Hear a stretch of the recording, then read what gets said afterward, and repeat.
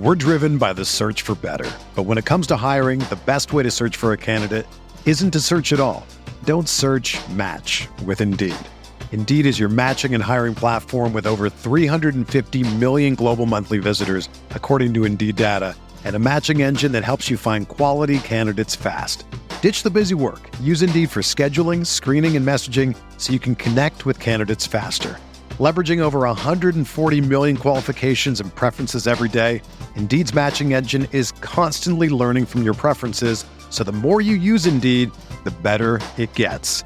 Join more than 3.5 million businesses worldwide that use Indeed to hire great talent fast. And listeners of this show will get a $75 sponsored job credit to get your jobs more visibility at Indeed.com/Blue Wire. Just go to Indeed.com/Blue Wire right now and support our show by saying that you heard about Indeed on this podcast. That's Indeed.com/Blue Wire. Terms and conditions apply. Need to hire? You need Indeed. Welcome to the RotoWire Fantasy Baseball Podcast. I'm your host, James Anderson, and this week we will be recapping the Arizona Fall League, which just wrapped up. I know a lot of great scouts and people that write about prospects were out there, but had to go to my guy, Chris Welsh, who was out there for the entire Fall League season and, saw everyone and has a really good perspective on this stuff. So really appreciate you joining me, Welsh. How you doing? I'm doing good, James. I'm loving the fit you got going on. It is the true testament between you, where you live and where I live. I'm like t-shirt and shorts, and you've got the big jacket. Are you missing Arizona weather a little bit? Well, I didn't really get Arizona weather when I was out. That's there. True.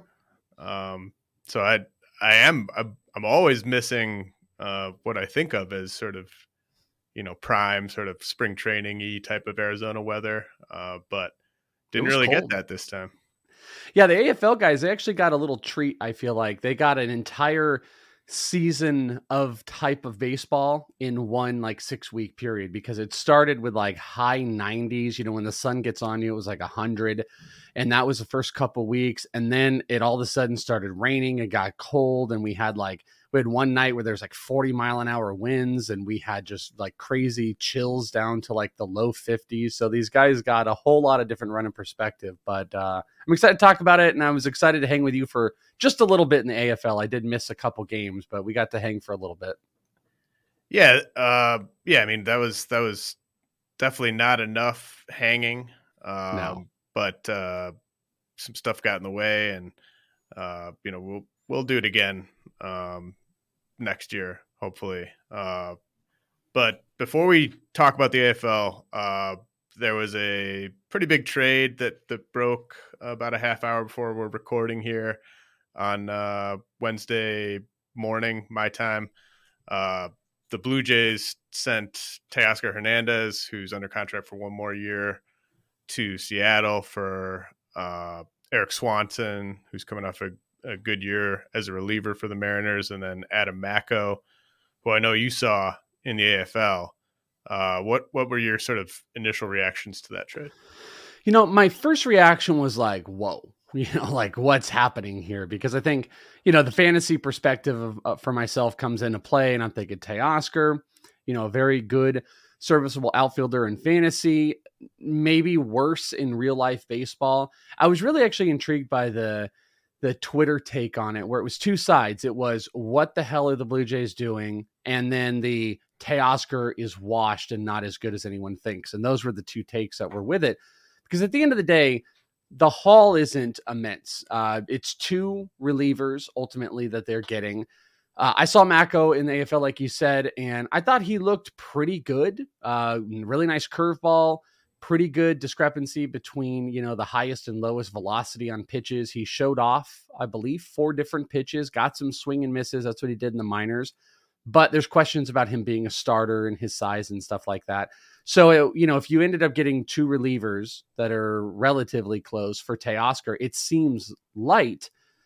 But the $14 million contract under 1 year, that kind of changes a little bit. And yeah, Teoscar's, aggressiveness is kind of known. He's getting into the 30s, which a lot of people were saying like, oh, he's getting into his 30 year. Like, that doesn't mean he's out. Sometimes that's prime for some of these guys. So Teoscar already hit it, but it's a 25 plus homer guy with a 260 batting average that's going to go into Seattle, have, as much protection as he had in Toronto. I think he's going to be able to produce relatively well.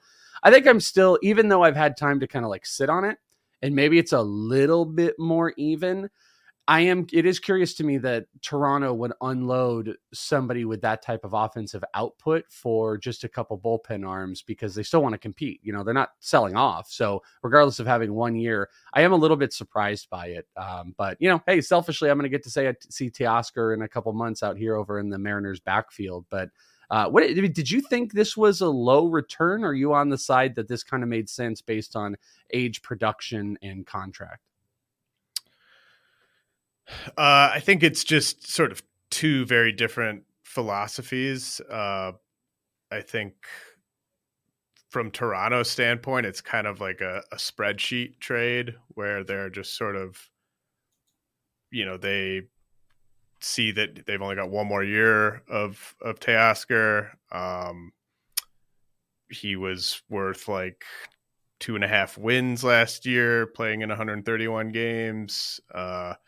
I think the market is going to be more favorable for signing a quality starting outfielder on the free agent market than signing a quality reliever. I think those sort of early reliever free agent signings we've seen already sort of indicate that, because all these teams that are trying to win World Series, they all need relief help for the most part. And so there's always sort of a bidding war there, whereas a lot of these teams have plenty of outfielders. So there's not quite as much competition in that area of the market. I mean, from Seattle's standpoint, that's to me just they're doing everything they can to put the best team together that they can. And I really appreciate that mindset. I think like Eric Swanson was coming off his best year, but still sort of a spare piece for them. Mako, this is kind of just sort of an obvious time to trade him, even though he is coming off an AFL where he turned some heads at times. He just got over 50 innings, and that's his career high in innings. So like you kind of alluded to, I think you got to sort of assume that he's probably a reliever long term. I'm sure the Blue Jays will try to develop him as a starter, but I think it was just the Blue Jays seeing like how much like can we make our money stretch here. Like I see they're already in on like Brandon Nimmo. They maybe sort of viewed it as like we're getting our reliever, our free agent reliever in Eric Swanson, and then we're replacing them with Nimmo. I think that makes a lot of sense. If they've already seen who the replacement is, if they already had that in mind and they knew that we're replacing Teoscar and they're able to get two back in rotation pieces, which you could argue Swanson could be the setup man for Romano, and Mako is just probably a utility knife reliever where he can be maybe a spot starter. They could throw him into long relief if they want, and he's just a utility reliever that they don't have to go spend on the market in relief, and that they covered two spots, or at least one was Swanson, and they already had their placement in hand. I guess it makes more sense. It makes more sense on paper, but just like the trade itself just still doesn't, it just feels light. That's what I tweeted. It just feels right. Light. Yeah. I mean, it's the sort of fantasy, like we just live on fantasy Twitter, right? And yeah, exactly. So everyone, like I've never gotten in on Teoscar at his cost. I've always, like, I know last year he was going like sort of borderline second round, which I didn't really have any interest in. And like, obviously no one's drafting Eric Swanson in fantasy. Most people haven't heard of Mako. So everyone who's coming at this from a fantasy lens is going to sort of take the same sort of bent on it there. But, I think the Blue Jays, Teoscar probably fits best at DH. Like maybe he could be your worst defensive outfielder if you're not going to play him at DH, but they sort of have, they want to get guys like Kirk work at DH. They want to be able to rest Springer when he's dealing with injuries, and Lourdes Gurriel's not a great defender. So I get it from both sides, but I think I'd be pumped if I were a Mariners fan, because this is the type of trade where it's no skin off their back, really, right? Like they're not going to miss Swanson. They've got a loaded bullpen still. They're not going to. Mako probably isn't going to reach the majors for a year or two if he's kept developing as a starter. So, do you think that's also like, is Haniger a free agent? Because when I look at this and you say DH, I'm going through this and thinking, well, I mean, roster resource on Fangraphs, they have Teoscar at right field, which I'd imagine is not going to happen. I'd imagine you put him in left field. But if Haniger is there, who is playing DH, and what does this ultimately mean for Jesse Winker? Are we finally going to see Jesse Winker off this team with all the rumors of the bad teammate or whatever it was, the bad work ethic not making sense? All they did was they went and acquired something they already have a glut of. And how are they going to parse this out? And again, that's why it's hard to break these down sometimes, because the Blue Jays might look really smart once they go and make their move for their outfield play. And the Mariners might already have some stuff in the works for, just theorizing, but with Kelnick or Taylor Trammell, they have a glut. You can't go into the season with this many outfielders. They've got to make a change somewhere, and I just don't know what it is, and they just brought in another piece. But that's why the rest of the offseason will probably answer it. But either way, it does seem kind of like a win-ish win if you look at the long-term picture, but I know Blue Jays fans are not thrilled about it. Yeah, Haniger is a free agent, and it does seem like they would pretty much just take like a low-level prospect for Winker at this point. So definitely don't think that the chips are settled there, but if you have Teoscar and Julio kind of penciled in, Julio's obviously going to play the outfield a bunch. Teoscar can kind of go between right field and DH a little bit. That at least kind of gives you a better idea where things are headed there. All right, let's get to the AFL. What were sort of your highlights of the AFL, just from your personal perspective, whether it was like someone you talked to, someone you watched and saw something really impressive, or just maybe a theme or something like that? Yeah, there's a couple things. Like a physical play of a highlight was probably the inside the park homer by Heston Kjerstad, which in that same game, actually, there were two inside the park homers hit by the same team. Heston hit it like in the first inning. I think it was off of Brian Wu, also with the Mariners. And then like 3 innings later, Cal Conley hit one. Cal's was kind of cheap, but Heston's was pretty awesome. Getting to see one inside the park, let alone two in one game, and that was kind of just like a big moment there. Getting to see Lawler on display. I have a funny video where he does not think he hit a homer, and you can hear it, and then it goes and it travels out, and I kind of yelled at him, and he's like, I did not think that was going, which is always fun when the players want to interact. And, watching a guy like Zach Veen was kind of a highlight, if I'm being really honest. It was amazing how critical I've kind of been of him long-term, and seeing the base stealing. If you want to talk about changes and themes that went on, all of baseball's, new rules were on display here, and you saw what it impacted. It impacted left-handed hitters finding more success and not being shifted on, and Heston Kjerstad, the bases being bigger, and the throw over, which they could only throw over to first twice, absolutely had an effect on some of these guys in their base stealing, because we saw Johan Rojas stole 16 bases, and he missed like the last 2.5 weeks of the league.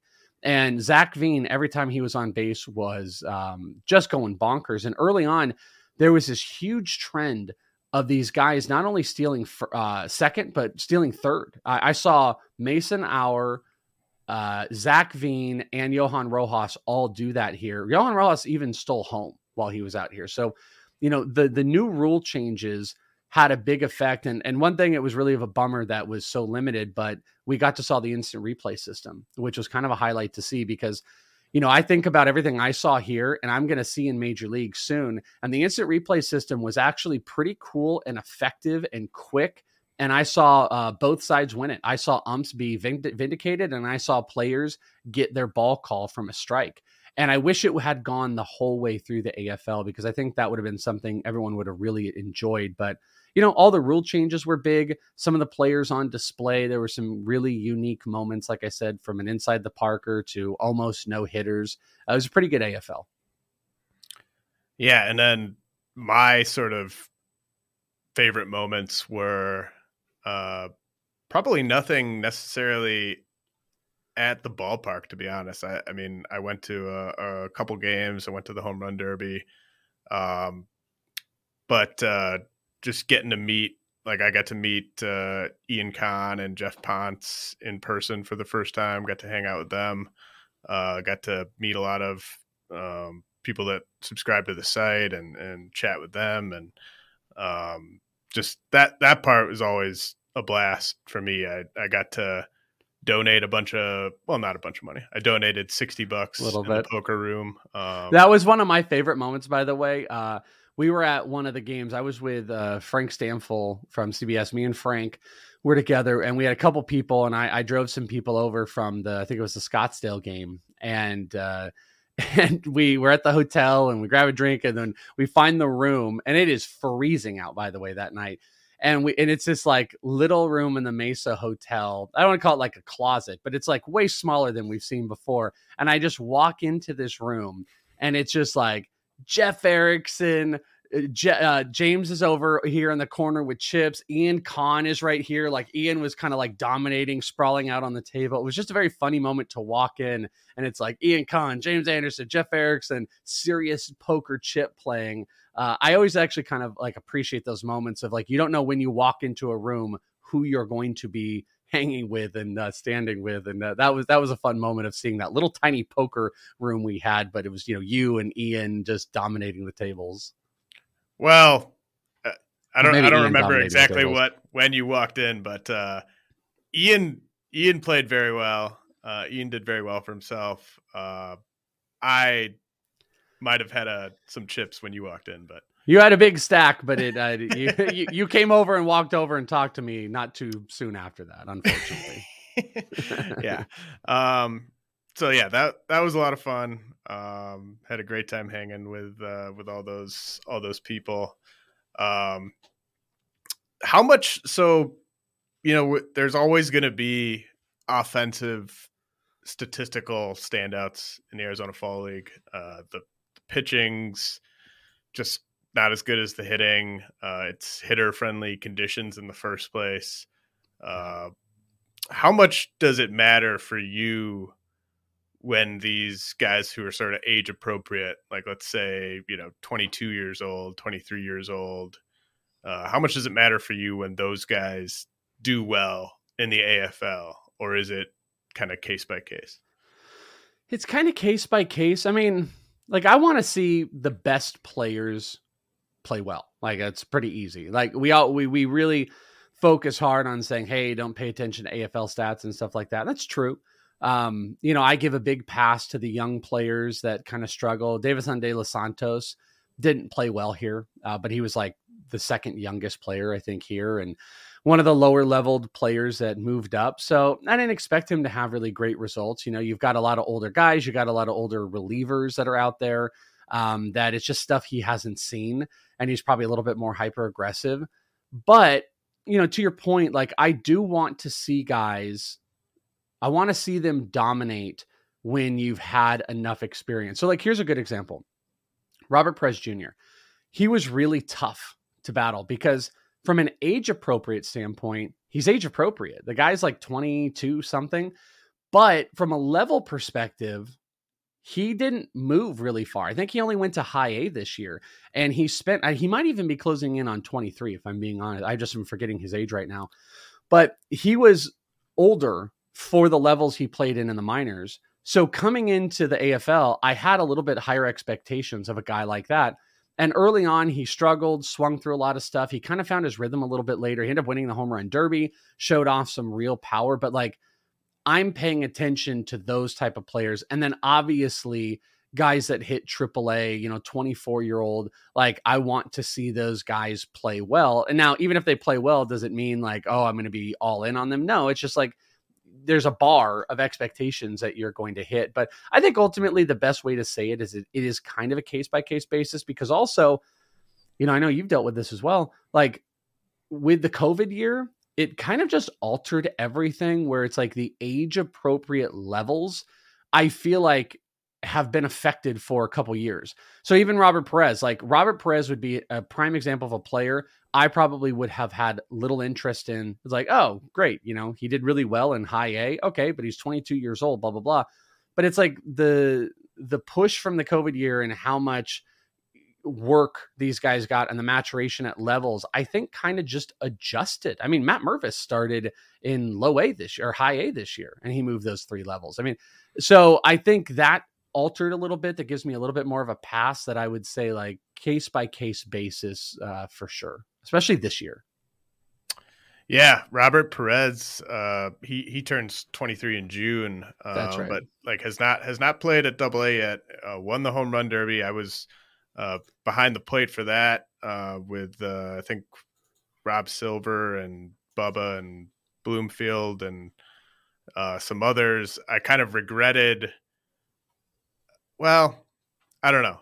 It would have been fun to be in the outfield for parts of the derby, but it would have been less relaxing. I didn't really want to be running around or risk some kids like running into my legs. I was going to say, you didn't want to knock over a couple kids for some baseballs? But Perez did not get added to the 40-man yesterday. So like that kind of tells you where he is. Maybe he gets taken in the Rule 5 draft, but yeah, I mean, he had an impressive showing in the Derby, but still not deemed to be someone that the Mariners needed to protect. Yeah, and I think they knew that. I think they came off of that. Like the home run derby meant nothing, but they came off of being like, hey, listen, defensively, he's not really incredibly impressive. He didn't show great bat to ball skills. He didn't show like a really great eye. He could hit some mistakes, and he's like a big, he's Edward Perez's brother, by the way, if people don't know that. He's a physically impressive. Like he's a muscled up dude, but I just don't think there was any worry that any team is going to swoop him up based on the level that he had pushed and really how he performed at the AFL. It was fine, but it wasn't something where a team was like, wow, we've got to get this guy on because we can get him going this year. I don't think anyone thinks he can produce this year. So that's one of those interesting cases of like, he kind of became a name a little bit later on with the home run derby, but he just really didn't necessarily impress. And he's a guy that you would have had much higher expectations because there's plenty of guys, at older ages that had some there are performances from the AFL that just quietly went under the radar. Like TJ Rumfield with the Yankees hitting 400. That just quietly happened. And that was a guy that you want to see perform. Tyler Hardman with the Yankees as well. Tyler Hardman hit a whole bunch of homers, hit 6 for 325. This is what you wanted to see out of those guys. We didn't get that from Robert Perez. So that's, case by case. So my next question is like, I don't really, like for the most part, like if I were to answer my own question there, like I generally don't really, like if someone was supposed to do well and they did well, great. Like they're not going to move down the rankings, but they're probably not going to move up. But it is nice when a player is coming off kind of a down year. Maybe there were injuries or just they failed to live up to expectations. It's nice when a player like that goes to the AFL and is really impressive. I kind of think back to 2019 Royce Lewis. Like that was a huge kind of moment for him. I think he kind of had a reset there and sort of was able to get his swing figured out in the AFL after sort of a down minor league season. Does anyone like that come to mind for you from 2022? Yeah, the number one player that jumps out when you say that is actually Royce Lewis' teammate in Austin Martin. Austin Martin is the guy that immediately jumps out. Now, I will say he did a lot more of what he did in the season, where this past season, he had 35 stolen bases, only 2 homers, which is pretty brutal, but he only hit 241. In the AFL, when he came out here, He was second in hits, hitting 373, which you love to see. He had 6 doubles. He did have a homer. He walked more than he struck out. He stole 10 bases, was caught only once, and had an under 1,000 OPS. You know, Austin Martin's hit tool has been the biggest question following him for years now. And what I thought he walked into this, even though he had the name power, as incredibly mediocre, probably no one we needed to care about. And, you know, he had no power, stolen bases would be whatever. And he came in and he did answer one question you didn't want, is there's just really not a lot of power. It's just not there with Austin Martin.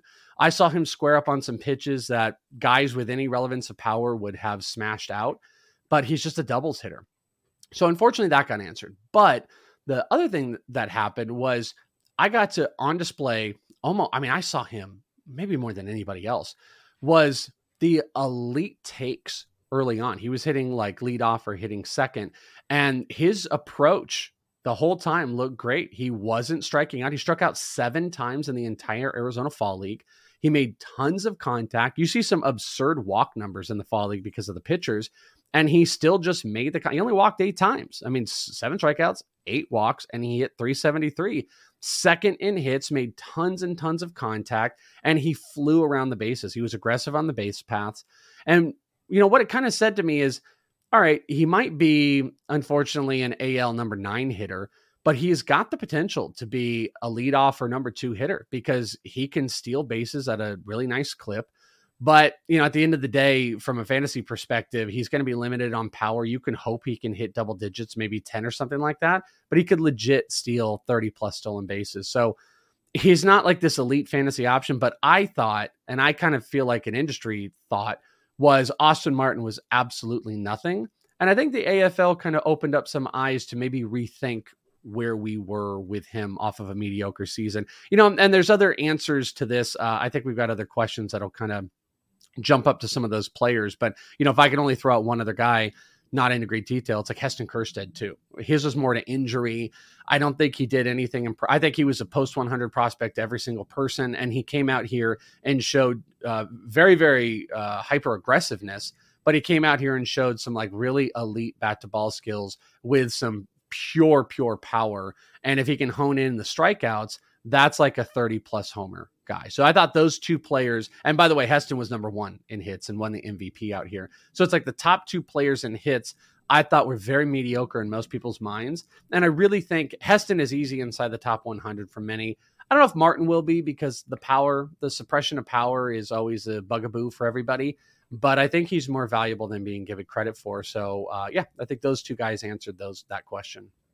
What did you think about Martin's defense? Because I think I agree with pretty much everything you said about him, but for him to play a lot with that type of power, like I think just project, you know, single digit homers for him, he's got to be bringing something to the table defensively.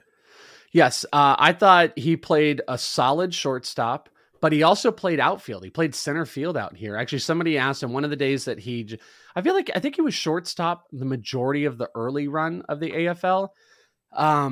You know, he would have some days off and Matt McLean would come in at shortstop, and it was a pretty stacked team, that Glendale team. They made it to the championship. They're pretty stacked overall. One time they even had Yorbit Vivas with the Dodgers. And early on, and I think this was a plan for them, it was Austin Martin at shortstop. And he looked good. I didn't see any bad throws. You know, like Nick Gonzalez did not look good. They had him playing some short again. It doesn't work. He's not a good shortstop. You know, bobbling balls, bad throws. I didn't see that from Austin Martin. But the second half of the AFL, he moved into the outfield. And one of the first days he moved in the outfield, someone had asked, like, "Oh man, they got you playing the outfield now. What do you think about that?" And Austin was like, "I'll play anywhere." And he doesn't care. He will play anywhere. And it's actually kind of, I think, a curse with the Twins right now, because my God, that is their entire roster on the infield. My big argument, I want to go to the moon with Edouard Julien. But the thing with Edouard Julien is they've got a whole bunch of guys that can play everywhere, just like he can. He can play first. I think he can play third. He can play second. But they've got those guys. They've got Miranda. They got Arise. They got Royce Lewis, who did the exact same thing out here. So ultimately, I couldn't properly predict when people ask me like, hey, do you think Ed Ward will be up in the majors? I want to say, yeah, I do. But I don't know how quick, because they've got all these guys that can play everywhere. And Austin has the exact same ability. The only difference between him and Julian is he can play in the outfield, similar to how Royce Lewis does. So the flexibility is nice, but sometimes the flexibility is just going to keep these guys off of full go. So I think that's the big positive about him. He can absolutely play shortstop. He is not their shortstop of the future, though. I can almost guarantee you that. I think it will be primarily in the outfield is where they'll put him. But he offers a flexibility that, you know, they might not have to carry other players, because let's say Royce is their shortstop, which I would assume is going to happen. Austin could play in the outfield, and then he could just replace him. It's kind of like a Josh Rojas. I actually see Austin Martin as Rojas light without the power. You just really like cross your fingers that Martin is going to step into some of that power, but that's how I would kind of think about him. Yeah, I like that comp. Probably bringing a bit more defense than Rojas, and sadly a little less power. Yeah. The power, I just like, dude, ever since he was at Vanderbilt, I kept trying to be like, this guy he was a great contact hitter at Vandy. And I really thought like that whole power's the last tool to develop, it could happen. And it's just not there with him. And I don't know what the team does. And maybe he gives up on it. And maybe he's just one of those guys, you know, maybe the ceiling, the absolute ceiling for him is a Whit Merrifield.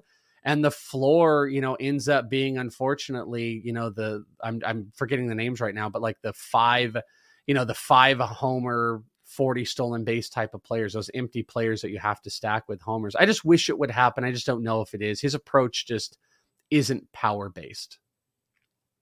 Yeah, man. Looking back on that draft class, I was so high on Austin Martin and Nick Gonzalez, and what were you going to do with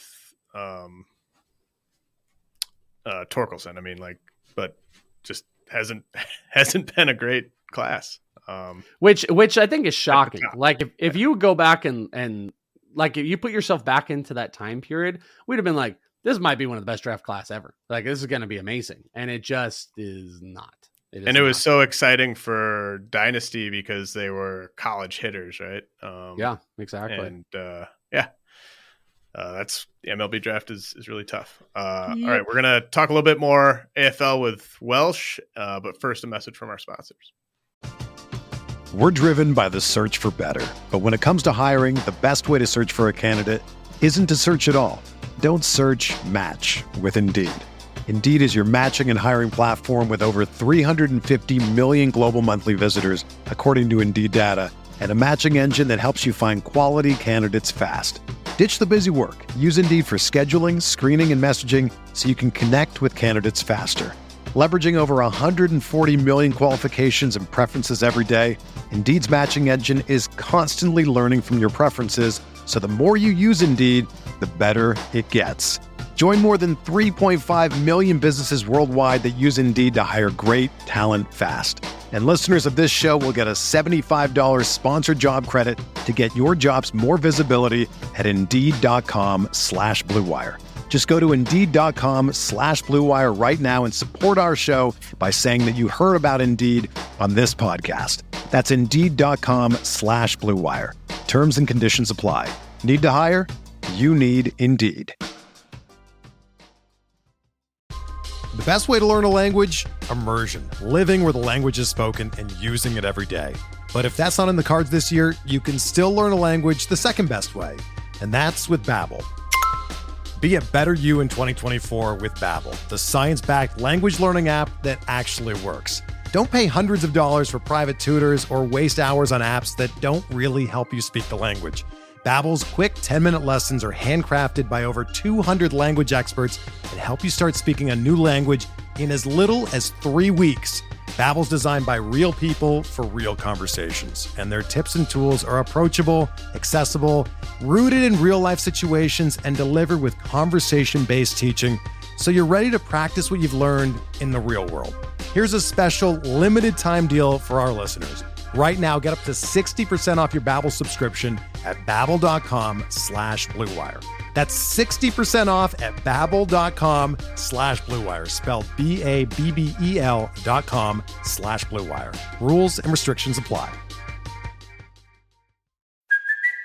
it's Kaylee Cuoco for Priceline. Ready to go to your happy place for a happy price? Well, why didn't you say so? Just download the Priceline app right now and save up to 60% on hotels. So whether it's Cousin Kevin's Kazoo Concert in Kansas City, go Kevin, or Becky's Bachelorette Bash in Bermuda, you never have to miss a trip ever again. So download the Priceline app today. Your savings are waiting.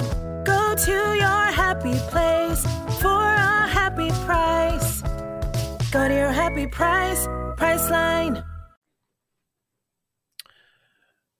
All right. So I remember last year, I think you came on the pod around the same time to kind of recap the AFL. I didn't make it out there last year. And I think I asked you just sort of, who was someone that really kind of exceeded your expectations and stood out in a positive way. And your answer was Logan O'Hoppe. And he's obviously, his stock has just been soaring ever since then. And it's really kind of creeping up this off season as the redraft community kind of looks at that depth chart with the Angels and looks at what he did, especially after that trade. So everyone's just loving Logan O'Hoppe right now. Is there any prospect who kind of is in a similar mold of a guy who, because O'Hoppe was a real prospect going into the AFL. Like, he wasn't like those Yankee guys you're talking about. Like, I mean, O'Hoppe was a real prospect, but he wasn't someone that people were really excited about. And then the AFL was sort of his coming out party. Does anyone sort of fit that mold from this year's class? So I think there's a lot of different answers because it's tough. To your point, I would say Edouard Julien, but I feel like Julien was more of a prospect. I mean, if you would accept that he was in the same kind of walk-in as Logan O'Hoppe, I think that's the easy answer. And I don't know if we would. I don't know because he might have had a little bit more juice than O'Hoppe. People were talking about him. But, Edouard, and I'll give you a couple names here because I thought Edouard was one of the most impressive players here. He was a little bit tentative, which you'd like to have seen kind of come off a little bit. Played a solid second base. He was stealing bases. I think he walked the most. He had 23 walks. He got really aggressive towards the end with 22 strikeouts, hit 400 out here. I mean, he had a 4.56 slash, and he has one of the most technically beautiful swings.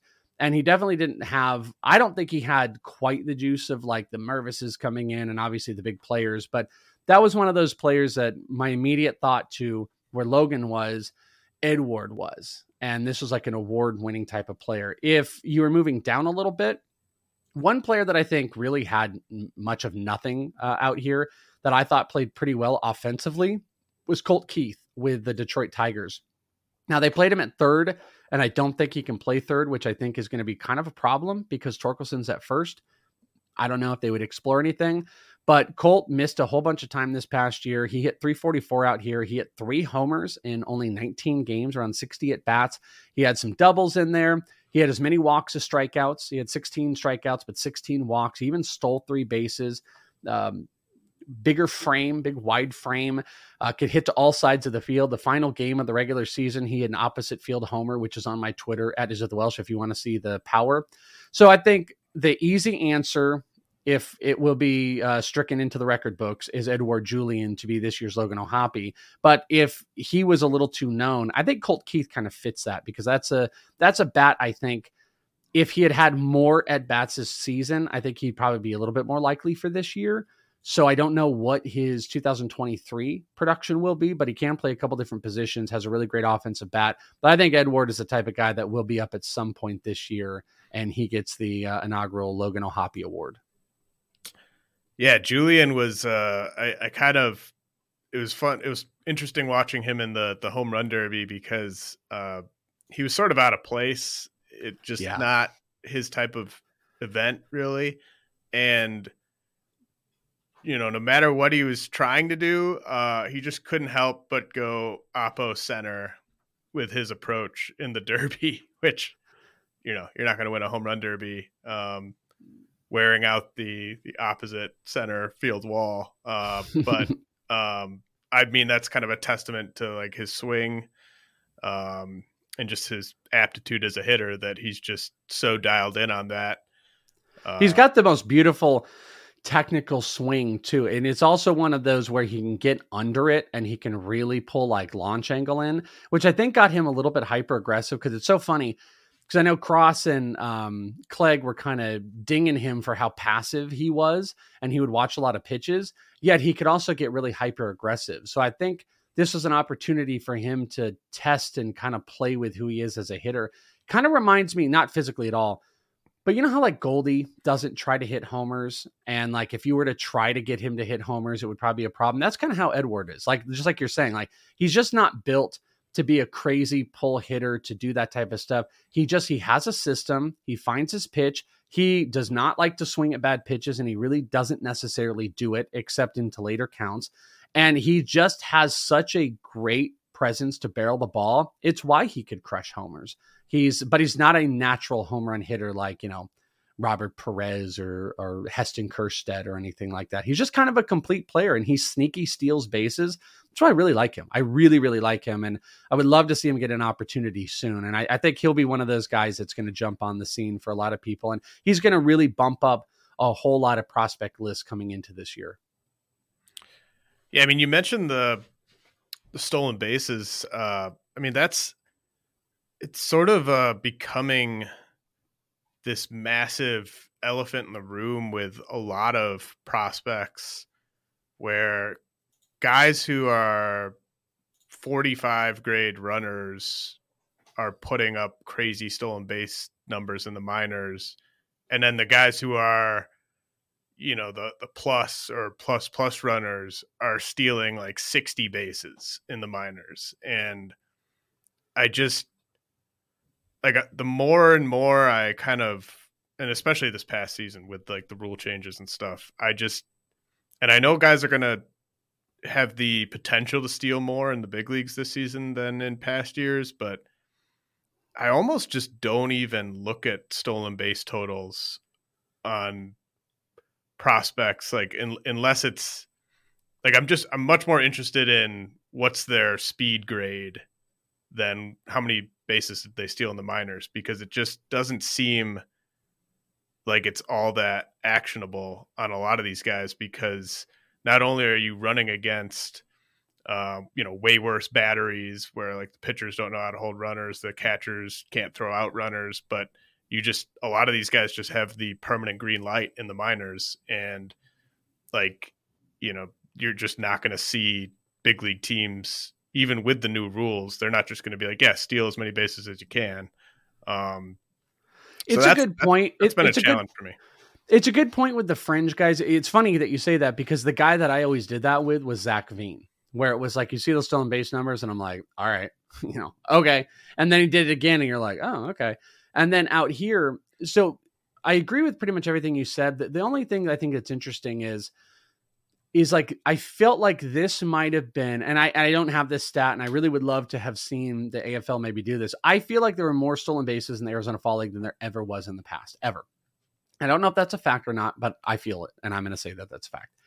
And part of the reason behind that is like the rule changes. So I agree that I think there's kind of a permanent green light that's going on, and, you know, it kind of stacks up stats and stuff like that. But, you know, with only being able to throw over twice and even a couple more inches on the base left, what we saw in the Arizona Fall League might not have just been players padding stats, but might have been like, hey, we want to see what we can do with the new base paths, and teams want their players to be more aggressive, that maybe this is going to be a trend that we're going to see with automatic strike calls and limited throwovers to hold batters and bigger bases.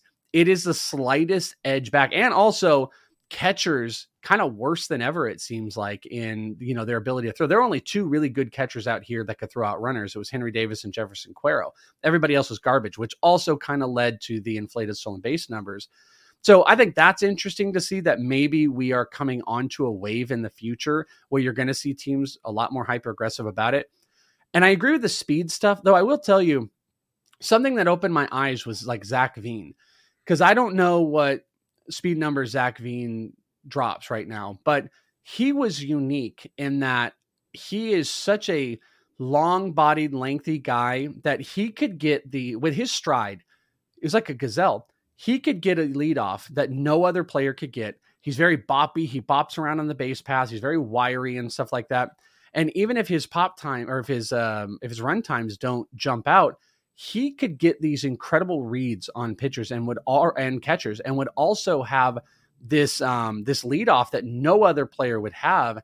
And it worked to his advantage where he could steal bases on a whim. He could just bam, second and third. He did it like 2 or 3 times in the AFL where he would just instantly steal both of those bases because of the read that they have. So I don't know. I think it's safer to not go bonkers about stolen base numbers. Like Austin Martin's 35 homers, that could easily turn into 15 at the major league level if a team doesn't let them run.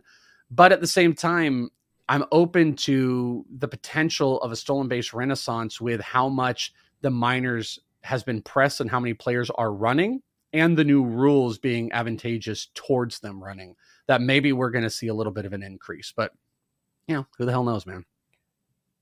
Yeah, I think with Veen specifically, I'm kind of I'm sort of open to the idea that he could steal 20, and I was only kind of penciling in like maybe 10.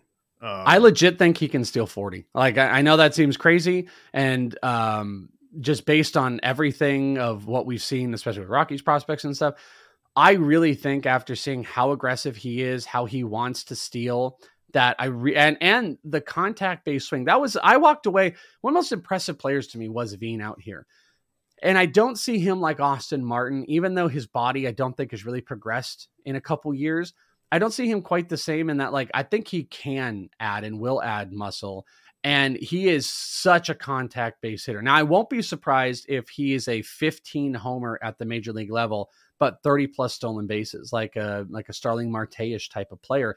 But I really, really think what I see out of him is not someone that wants to hit a lot of homers. He swings across his body. He'll choke up. He wants to get on base, and he wants to steal aggressively. Now, the team may halt that, but I was kind of like you. I just didn't think I thought he was going to just age right out of that. Body would grow, and it's just not. And I think it's such an important part of his game that I really, really do think he can steal 30 plus at the major league level. All right. Well, yeah. I mean, that would be pretty crazy if he did that. I went back and looked at the Rockies stolen base leaders this past year, and Garrett Hampson led the team with 12. Ryan McMahon was second with 7. And that's the problem right there. It's like a philosophy thing. That's what the Diamondbacks had. Stupid Torey Lovello would do the same thing, where it's like, let these guys run. Let Ketel Marte run. And then finally this year, they started to let guys run. I mean, Rojas and McCarthy both went over 20 stolen bases. Like, man, I don't know why that manufacture of runs and being aggressive on the base pass has moved away, especially for teams like the Rockies. They should be hyper aggressive with players that can steal bases. So the Rockies are the suppression more than I think the talent is for those stolen bases. That's a great point to bring up. Okay. So it doesn't have to be limited to like a pitcher, but and for the record, I am not out on Caleb Killian. I think he's actually getting discounted a little too much, like in draft and holds and stuff, based on what he did in the big leagues last year. But he was someone who the best time to probably trade Killian in a dynasty league was either right after the AFL or once people like me were really reacting to his AFL and ranking him aggressively later in the offseason. Is there a prospect who you think, like, now, based on what they did in the AFL, now might look like the best time to sell when we look back in hindsight, like a year from now? This might not be popular then if you put it like that, because there's no pitcher that qualifies for that. Like, the Caleb Killian Award I might have given if I was thinking about, kind of an unknown pitcher that was good here. I might have said Connor Thomas. I just thought that he could be a starter. But if you want to talk about a player to maybe sell now, this might not be super popular, but it might be Matt Mervis. I don't think there's any guarantees he's given that first base spot as much as everybody wants him to. They're talking to every first baseman under the sun. Matt Mervis's power is absolute for sure. I think there's some questions about like, the body long-term you could take a look at. I saw some Torkelson-like tendencies there, though he didn't really strike out a whole bunch. He could just kind of swing through some pitches, and instead of striking out, he'd hit it in the ground. Like, I think he's an immense player. But my point is he's got a redraft ADP that is going to travel inside the top 200 right now. And he, at this moment, in most people's minds, has a gig. That could be taken away pretty quick with the Cubs signing a Jose Abreu or whoever the hell they're going to sign. Maybe they bring him in as a DH. I think he played okay first base, nothing crazy, but I don't know. If you're asking the question, who's a guy whose value is at an absolute peak right now, I think you could theorize that it's him and you could maximize on that. The problem is he is going to get a chance and he will be beloved and he does have stupid power that there might be a bigger window once he gets the call up, but in a short 6-month term here, if they go and sign Jose Abreu, that value and stock is going to tank. And I do think there might be a few questions to ask, even though like a dude going from high A to triple A and lowering his strikeout percentage at every single level and playing well in the AFL, like that answers a lot of questions. He was almost I think he was near the top as far as homers go. I think he was tied maybe.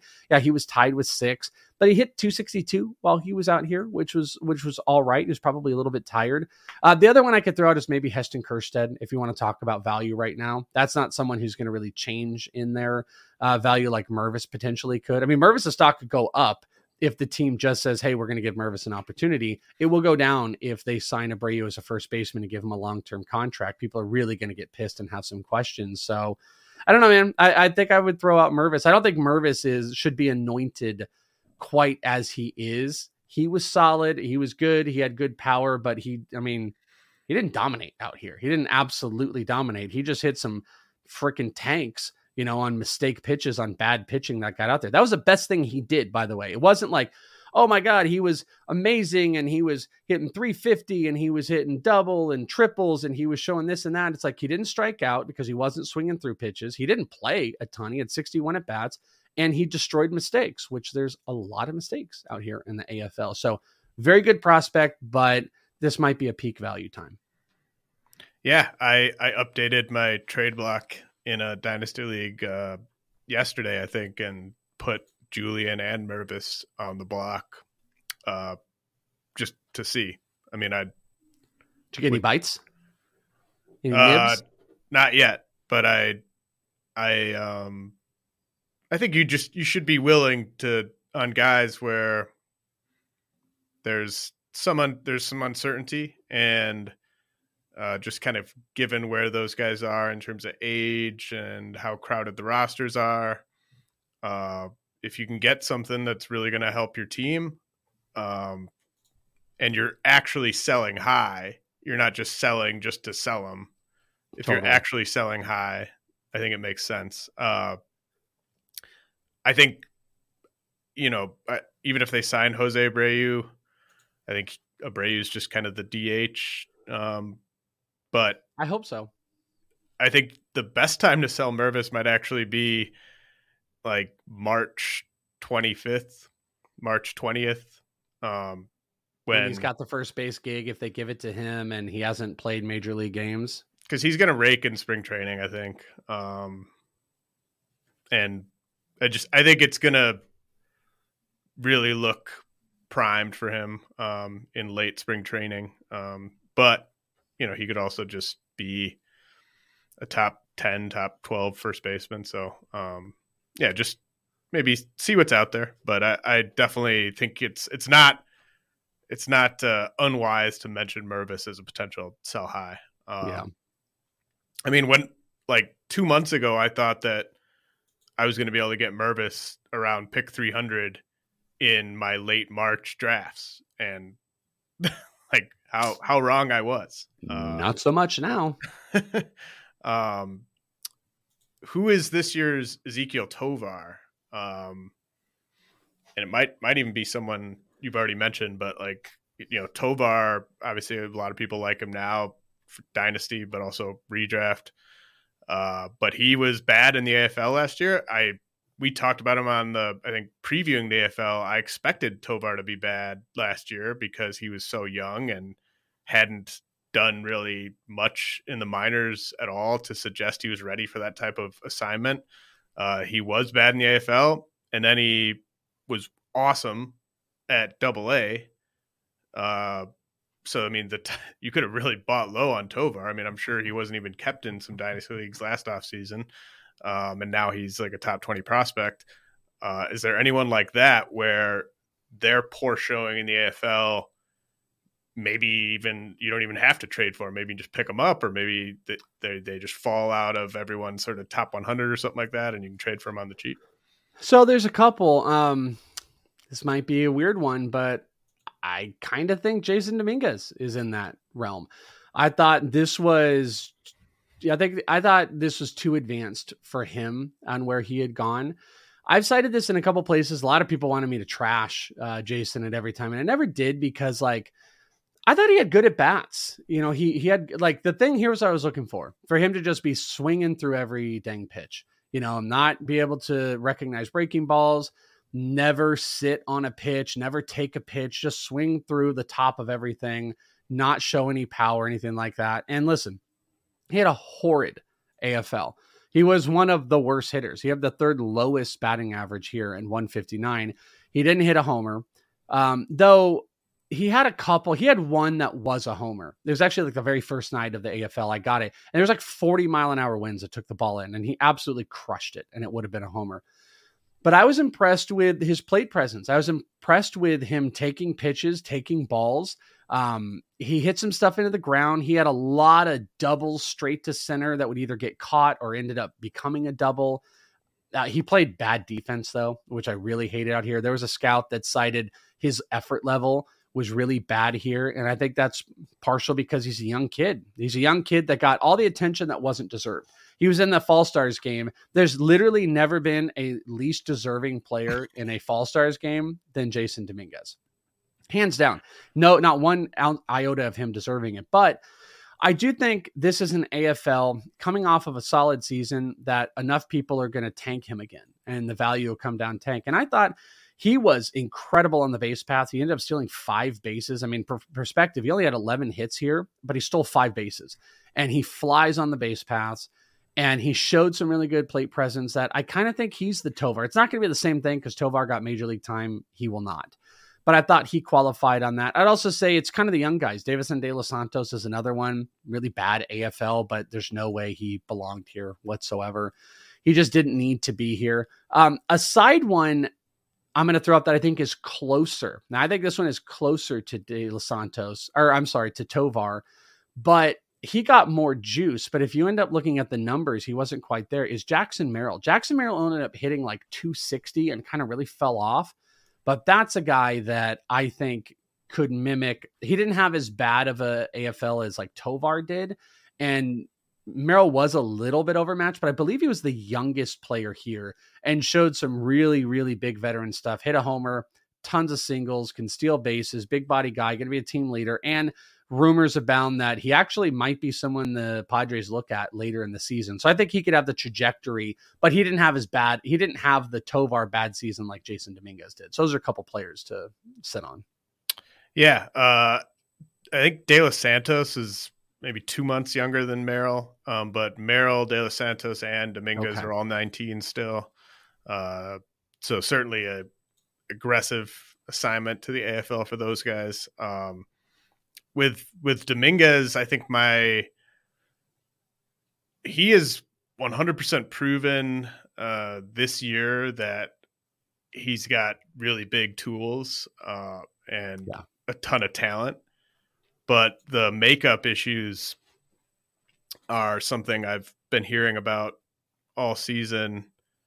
Like he seems like he's sort of like a spoiled only child type of guy where he's very entitled. There is an entitlement that he would walk around. He was obviously very focused on by fans and stuff like that. And he didn't really he had this weird presence about him on very contractual things. You know, he didn't want to do this. He didn't want to do that. He's got these deals. He's focused on the lights and the cameras and not running out stuff. I mean, he had probably not running out to first, probably had 3 or 4 balls I personally saw that he absolutely just biffed in center field.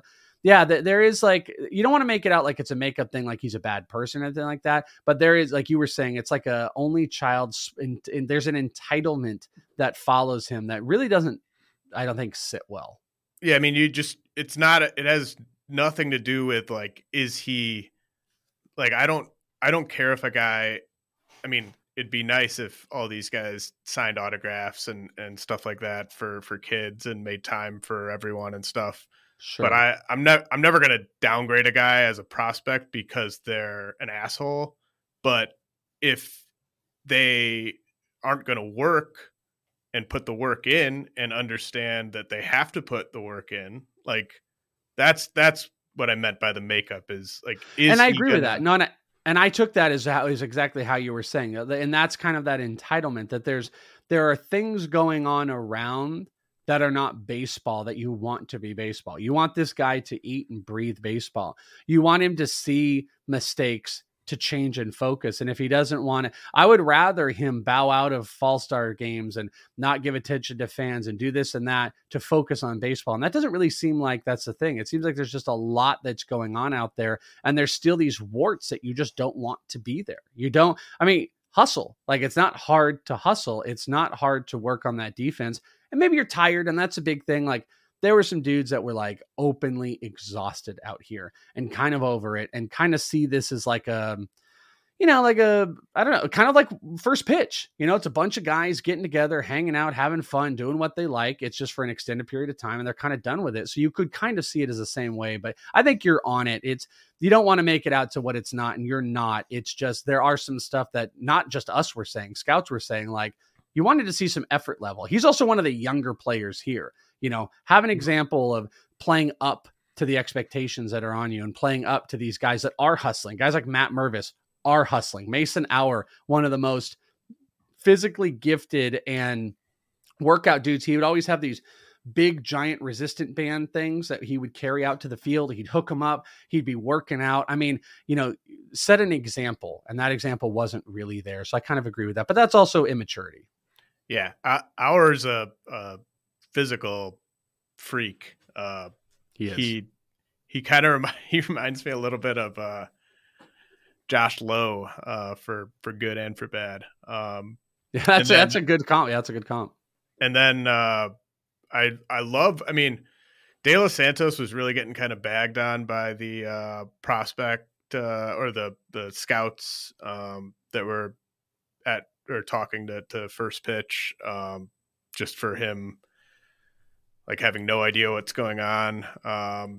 So I think his value will, like, if you believe in him sort of rebounding next year, I think you could definitely acquire him at a reasonable price this offseason. And I would, by the way, so highly talked about by many Diamondback pitchers that I talked to and the team as well. And it's just, this is a young dude. I think he was really overmatched, and kind of agree. Like, I don't know, he really quite knew what he was doing out here. He played a lot of first base, and he was just swinging at fastballs, and it's kind of classic young dude stuff, seeing stuff that he did not see at lower levels. So I don't know, to ding him, I think it's a little wild. So if he tanks, he's a massive buy for me.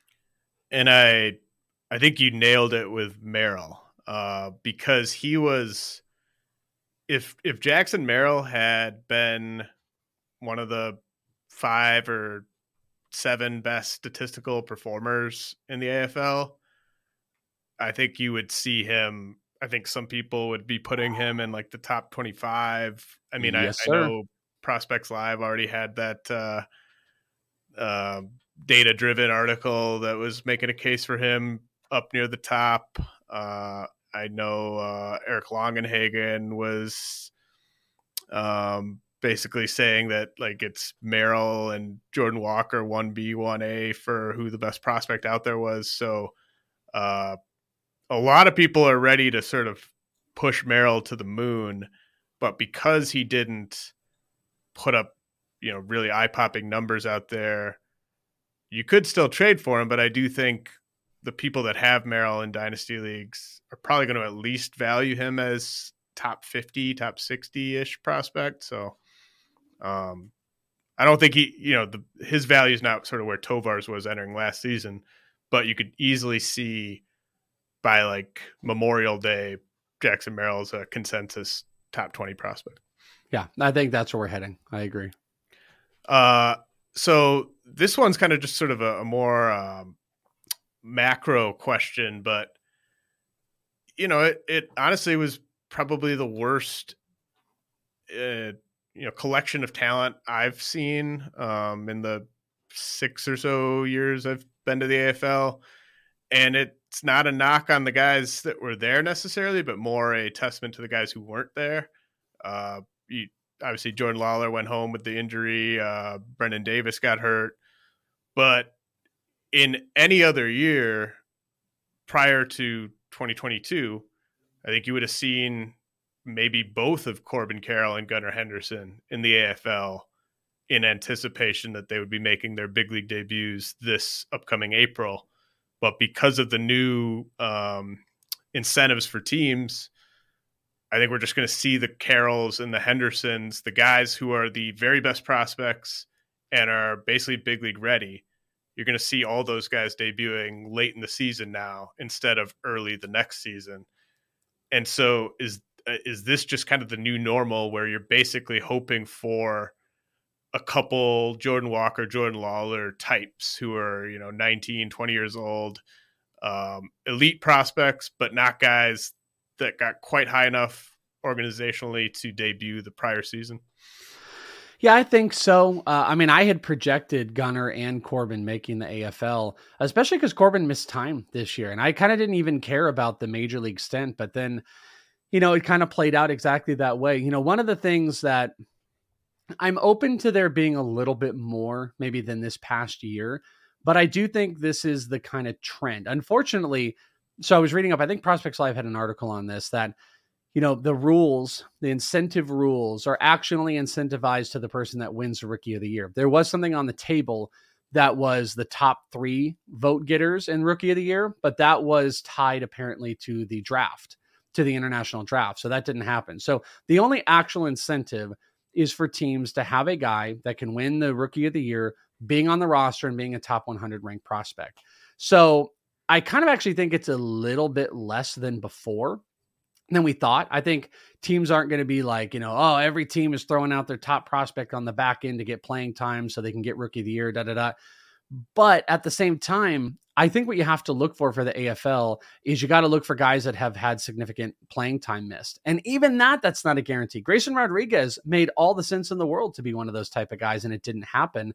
That I think with, like you're saying, the new incentivized rules that are out there, the collective bargaining agreement, teams breaking camp with their prospects and their best players, being able to potentially buy them out even more, that you're just going to see the top guys get run at the back end of the year. Most likely teams are going to vote against putting the guy in the AFL. There might be an instance or two, but I think we're going to get a lot of what we got. The Matt Mervis types, the Heston Kjerstad types, the Jordan Lawlers, the guys that miss significant time, that need a little bit more run, that are low A to double A, those type of players that aren't close to the majors. Those are the type of guys. The guys like Gunnar and Corbin that can really break camp, they're just not going to be there. And I don't really know why, because it's the finishing school is the thing that always makes sense. But hopefully we get more depth. I was really shocked at the pitching. The pitching is what shocked me, and how the lack of great pitching that was out here, especially if teams are trying to be more competitive and going to bring guys up sooner. You would think, with the advent of guys like Spencer Strider, you would have wanted teams to bring out Grayson Rodriguez or Emerson Hancock or whatever, but just wasn't the case. So yeah, I think this is kind of a template to what we're going to see in the future. And the best case scenario is you're going to see those like really high performing low A guys maybe get a little bit of run, which you would have thought maybe a Jackson Churio or something like that. Like that's a prime example. I don't know. I feel like Jackson Churio is the headline player for the AFL next year, but how they moved him, guy might be in the majors in July. I really don't know. So it's, I think it's a little bit more of what we saw than the past years, where we're seeing the elite Acuñas and Vladimir Guerreros. I think it's to be hard to see the top 2 or 3 prospects in baseball in the AFL again. Yeah. Churio would probably be sort of best case scenario for like the headliner next year. Maybe like Drew Jones or James Wood or Jackson Holiday are just so good and climb to high A/double A and they get the nod and maybe they're sort of the headliners. I am interested. You're out there in Arizona. Like, what do you think Jordan Lawler's timetable looks like now? Because he's my number 3 prospect behind Carroll and Henderson. Same here. I made that move after getting to see him so much. I made that exact same move. Yeah. I mean, I just love watching him. But how much can he push this upcoming season? Can he sort of follow the Corbin Carroll path of AA, AAA majors, or is it exceedingly likely that he does not get a cup of coffee this year? I think it is the exact same path as Corbin Carroll. I think they were primed. I think I don't think an injury really set anything back because he's not going to miss any spring training time. I think they would have liked to seen a few more at bats. He kind of tapered. The first week, he was the best player in the AFL, hands down. He was making contact at every single point. He was making play after play, stealing bases, hitting homers. He was showing off, played amazing defense as well. He was the complete package. He slowed off a little bit, which I think the Diamondbacks would have liked to see more. But I think he is 100% on the Corbin Carroll path. And I think the Diamondbacks recognize their timetable right now. They're bringing up a lot of these young pitchers, Ryan Nelson, Drew Jamison. I think you'll get Brandon Pfaadt soon. You've got Corbin Carroll up.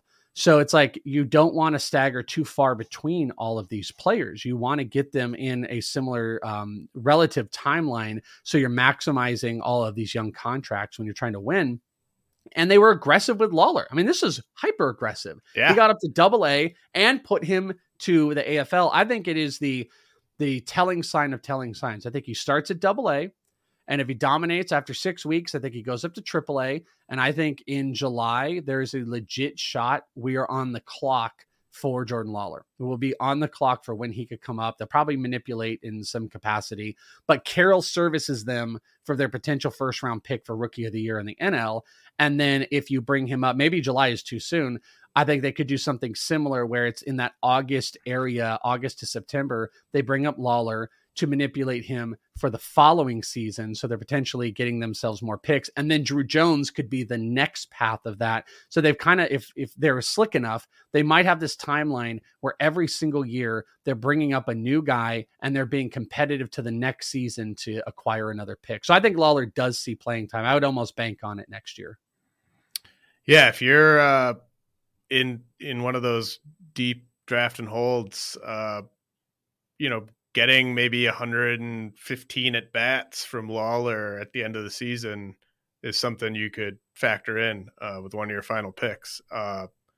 Quickly, before we get to the ADP buy sell segment, just how fun is it being a D-backs fan right now? Like it seems like there's just kind of, you mentioned the pitchers they have come in. I mean, the Carroll, Lawler, Jones trio is my favorite young trio in the game.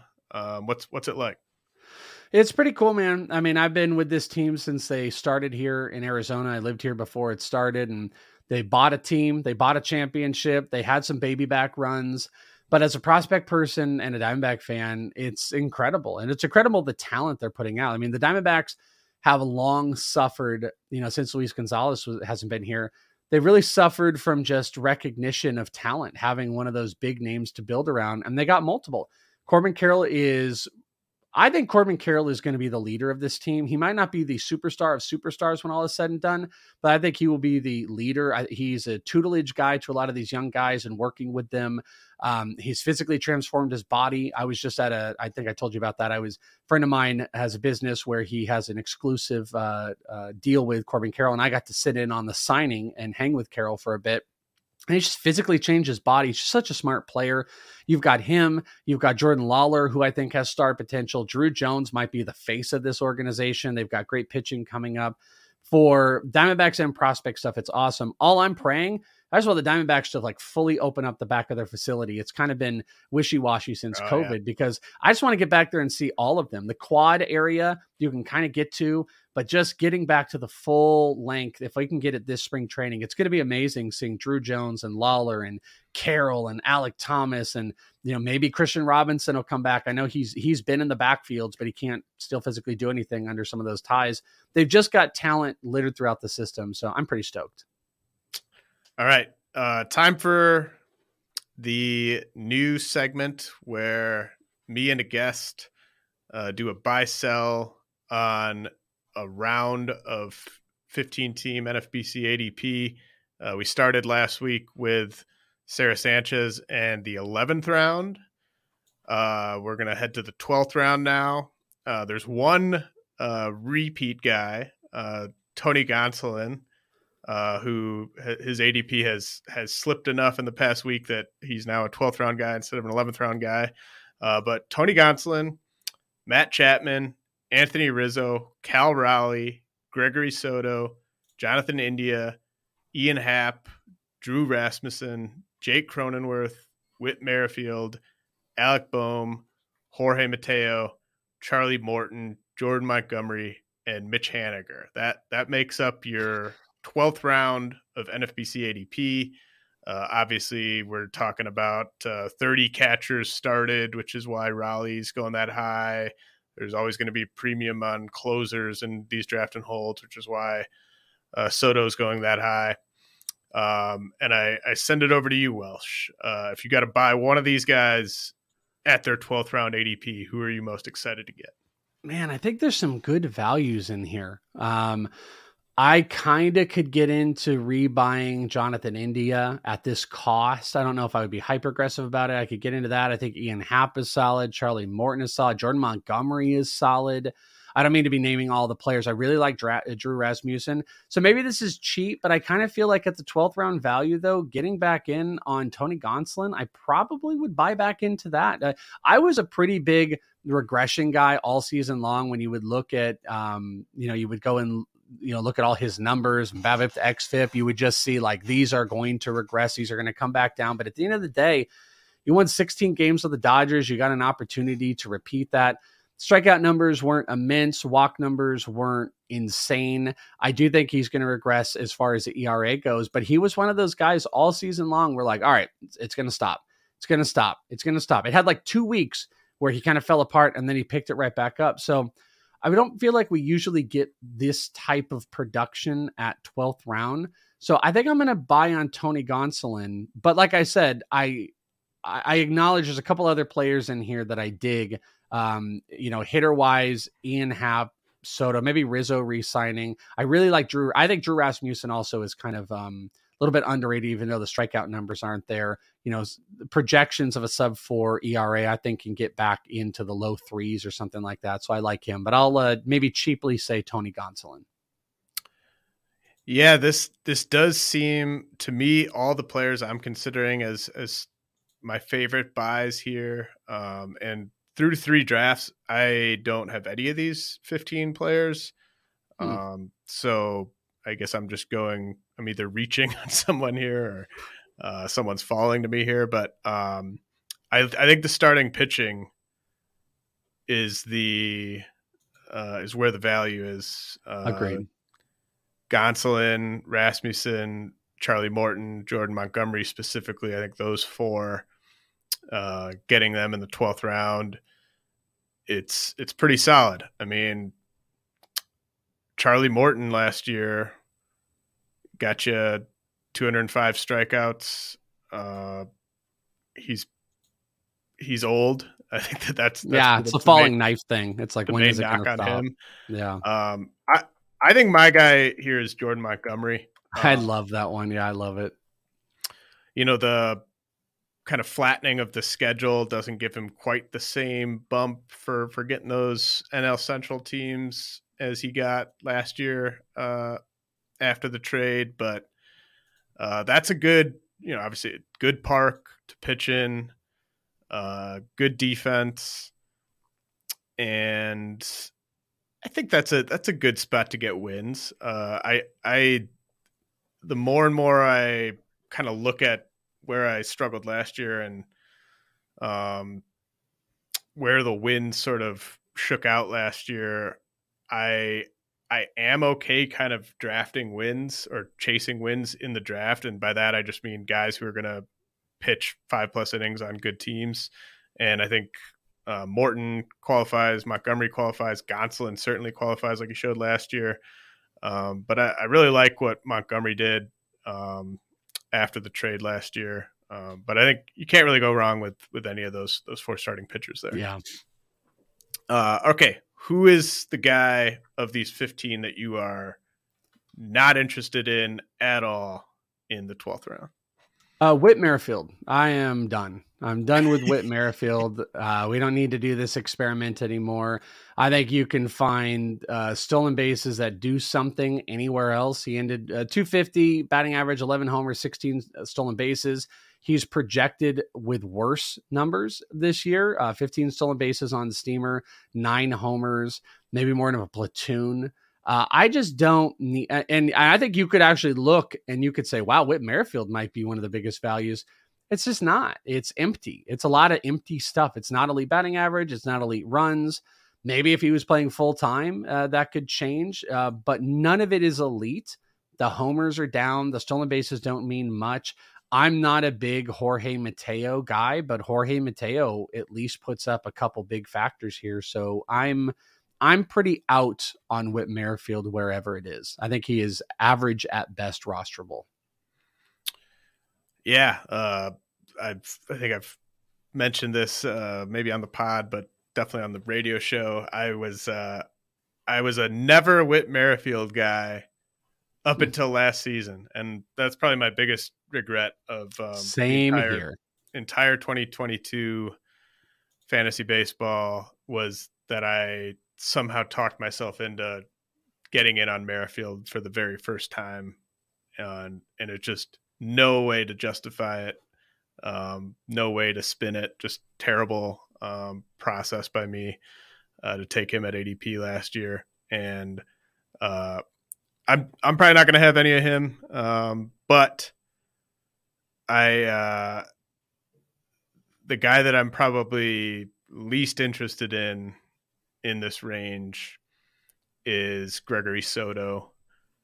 You need saves, but I think Gregory Soto is kind of a perfect example of why you should be willing to pay up for saves. And I think we're already sort of seeing rumors, that Soto and like Joe Jimenez were mentioned as guys that might be on the move in some trade rumors over the last 24 hours. Just you'd need him to save at least 20 games to be worth this cost. And for a guy that has a career 13% walk rate and had a 1.38 whip last year, I mean, I just think this is a quite a premium for someone where by the time we get to opening day, he could very easily be someone's 7th inning man, let alone the Tigers closer. So he's my fade in this range. I'm with you. I'm with you on that one. All right, Welsh, why don't you let people know where they can follow you and what stuff you've kind of been working on over the last week or so? Sure. You can find me at Is It The Welsh on Twitter if you want. You can see tons and tons of videos I've got from the AFL. InThisLeague.com is where my Patreon is at. If you guys are looking for stuff, within the next week, I will have an update to the top 500 prospect list, and I will also be updating my dynasty list. Next month, I'm looking at conducting a Prospect One P1 ADP that I do, the top 200 ADP for prospects. I do multiple drafts. James always takes part in it. I'll probably be doing that in the next week and a half or so, probably right after Thanksgiving. And that'll be on the Patreon. And Prospect One podcast, just go and subscribe to that. It's been a little wishy-washy during the AFL. We're getting back on schedule and we're kind of getting out of AFL stuff. I'm going to end that with some final other thoughts that I've got, and then getting into just episodes of talking with great guys like you. So Prospect One on your podcast app, In This League on the Patreon to check out my stuff, and just Twitter, Is It The Welsh? That's it. Awesome, man. Yeah, keep up the great work on the pod. Sorry we didn't get to hang out more at the Arizona Fall League, but this was great to be able to catch up here. So yeah, man. Really we'll make up for it with more podcasts. I'll just have you on more and more. I'll use more of your time this year for Prospect One. We'll just do more podcasts to make up for it. Sounds good, buddy. Thanks, take it easy. And I'll be back with another episode right before Thanksgiving.